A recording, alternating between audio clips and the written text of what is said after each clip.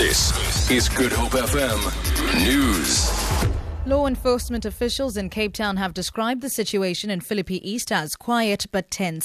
The city's safety and security chief, Richard Bosman, says residents of Marikana Informal Settlement and Lower Crossroads continued threatening each other overnight, but no incidents of violence were reported. He says more than 200 staff in uniform patrolled the area. Rolls of barbed wire are separating the two communities.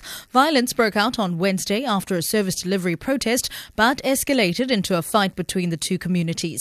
Damage estimated at millions of rand was caused after numerous vehicles, 32 shacks, 5 houses and an array of municipal infrastructure were petrol bombed. The Public Protector, Thuli Madonsela, has recommended that the issue around the upgrades at President Jacob Zuma's private Nkandla home be taken to the Constitutional Court. Madonsela was reacting to the release of Police Minister Nathi Nhleko's report that found that Zuma doesn't need to pay back any of the money for some of the upgrades which are not strictly security related. In her report last year in March, Madonsela said Zuma had improperly benefited from public funds spent on the upgrades. Madonsela says Zuma is the person who should ensure that the Ethics Act is implemented without any impertinence. So I would suggest that he takes it to the Constitutional Court to make a determination on what he should do, and two, to also look at the Constitutional Court to give us a decisive decision on what does the Constitution mean when it says the Public Protector has the power to investigate, to report, and to take appropriate remedial action. The Director General of the Home Affairs Department, Mkhuseli Apleni, says that he doesn't understand the sense of confusion surrounding the new travel requirements which apply to children travelling outside the country. Apleni explains. When you travel with a child, we need an unabridged birth certificate if that child is travelling out of South Africa. That's one.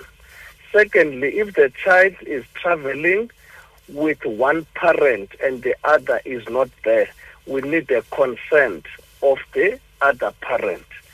If you are single, but now you put the father's details on the unabridged birth certificate, we need the consent of that father. If you are divorced, but now you have got a joint custody, we need that. So what is this thing which now is not understood?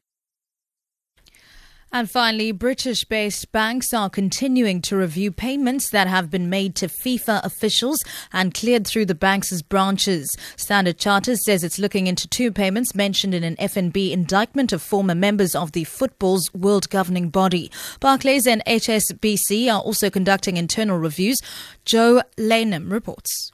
In light of all the information that we now know, these banks who are conducting this internal review are going to go through every single transaction that may be related to a FIFA official, a marketing executive that is named in the indictment. Remember, there's 164 pages in this FBI indictment, and it's going back 25 years, so it's an awful long way. The banks are not accused of anything, but at the same time, they do not want to find themselves in a position of having been lax with their security controls.